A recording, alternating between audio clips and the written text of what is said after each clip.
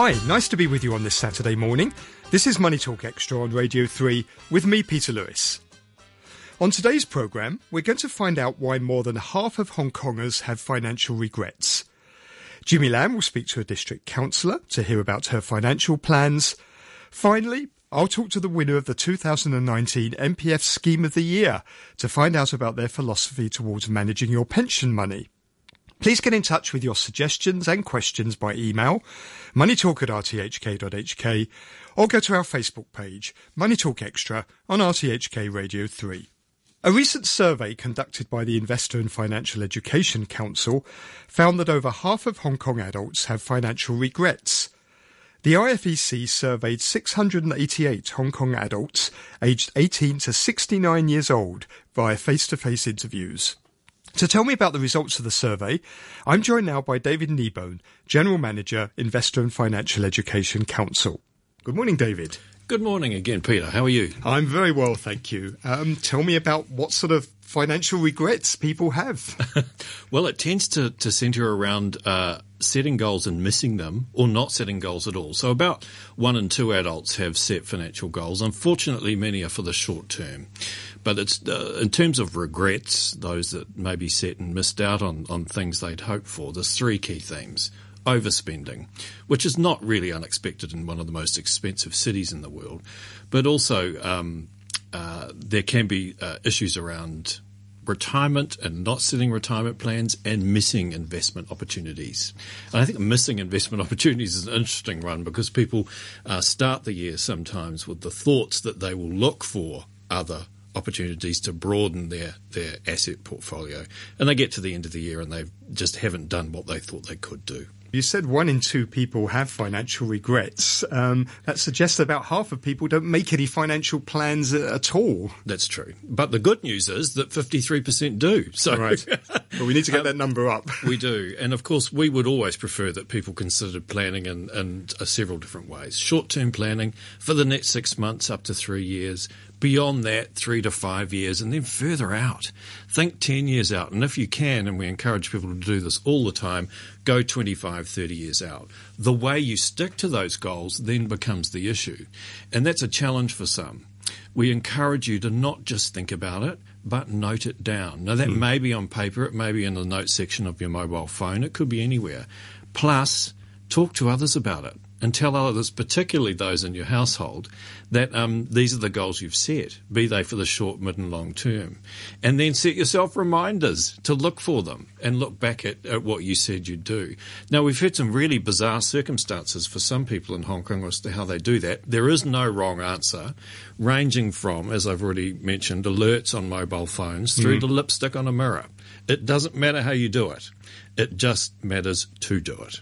Now, according to your survey, out of those people that do set financial goals, about half of them say they then have delays in achieving those goals. So what are the common reasons why people go and postpone those goals or sometimes give up on them altogether? And this is a really key conversation about being realistic when you set goals, because often the circumstances that occur that we weren't planning for.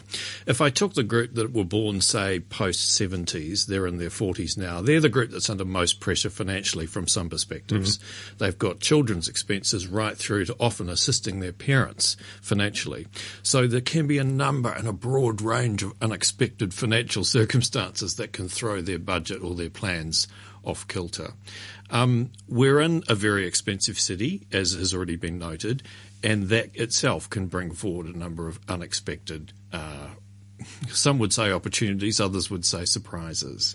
Making sure you've got an adequate emergency fund, making sure that you're prepared for the worst, and making sure that you're extremely honest with yourself and your family about what should be in your budget, and what should be in your possible plans going through the year is really, really key. We've come across many circumstances where people have set a budget, but they haven't necessarily been honest about the fact that they like to spend $1,000 a week on the horses. Put it in. It's important. Now, you don't necessarily, maybe there's a discretionary fund that you and your partner have where you agree on a figure. Agreeing the figure is what's important, not agreeing the figure and then going back to get more from the pot.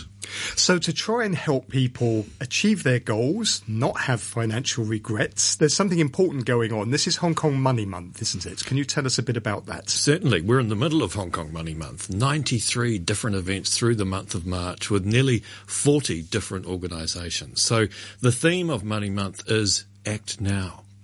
And really we're talking about encouraging people to take some steps, particularly those that the 47% of Hong Kongers that haven't seen the value in setting financial goals to date. So we encourage people to look online. There's a variety of sources, including our own site, thetwinfamily.hk, to look at individual tools that would help with budgeting, retirement planning, wedding worksheets. There's a variety of different things there. Through Money Month, and look at moneymonth.hk, you'll see a plethora of opportunities to attend seminars, to attend online forums, to get a lot of written and unwritten content in regards to a variety of money-related issues. I think what we're encouraging people to do more than anything is take action, particularly around planning. But of course, money can mean take action around a whole variety of things, from insurance, through debt management, through investing, through risk. If you don't have a will, use this as a time to get a will. If you don't have enduring power of attorney, use it as a chance to get enduring power of attorney. What we're really trying to do is draw attention in one collective period to the variety of things that Hong Kongers can do to give themselves a sense of financial well-being. Are Hong Kongers feeling stressed out about their finances in general? Are you finding that? It depends on what your income and your wealth level is. There's, as we know, nearly 20% of Hong Kongers live in hardship or poverty. When you look at over 65s, that number jumps to nearly a third of that group, depending on which survey you look at. So there's a number of people that are extremely stressed. There are people in vulnerable sectors that are even more stressed. I don't know how domestic helpers survive on $4,500 per month, but they do. There's legal immigrants that are surviving on a lot less. There are people in a variety of situations that don't receive the support that they would do if they were in another developed economy. They're in Hong Kong, they're home, and so we need to all make sure as fellow Hong Kongers, we support them. And I pay tribute to the many, many NGOs in this town who are constantly looking out for the welfare of people. So it sounds like there's a difference across demographics as well then. It seems to be that people who are older, maybe the baby boomers, they're feeling the pressure even more at the moment. Yes, they are, and we're very conscious, particularly with those over 65, as that are being preyed on. To be honest, as we've talked about in prior interviews, the frauds and scams that the elderly in Hong Kong are targeted with are many, and we need to all do what we can to assist those around us, and encourage conversation around what we could all do to help people. David, thank you very much indeed. A pleasure, thank you. That's David Nebo, General Manager of the Investor and Financial Education Council.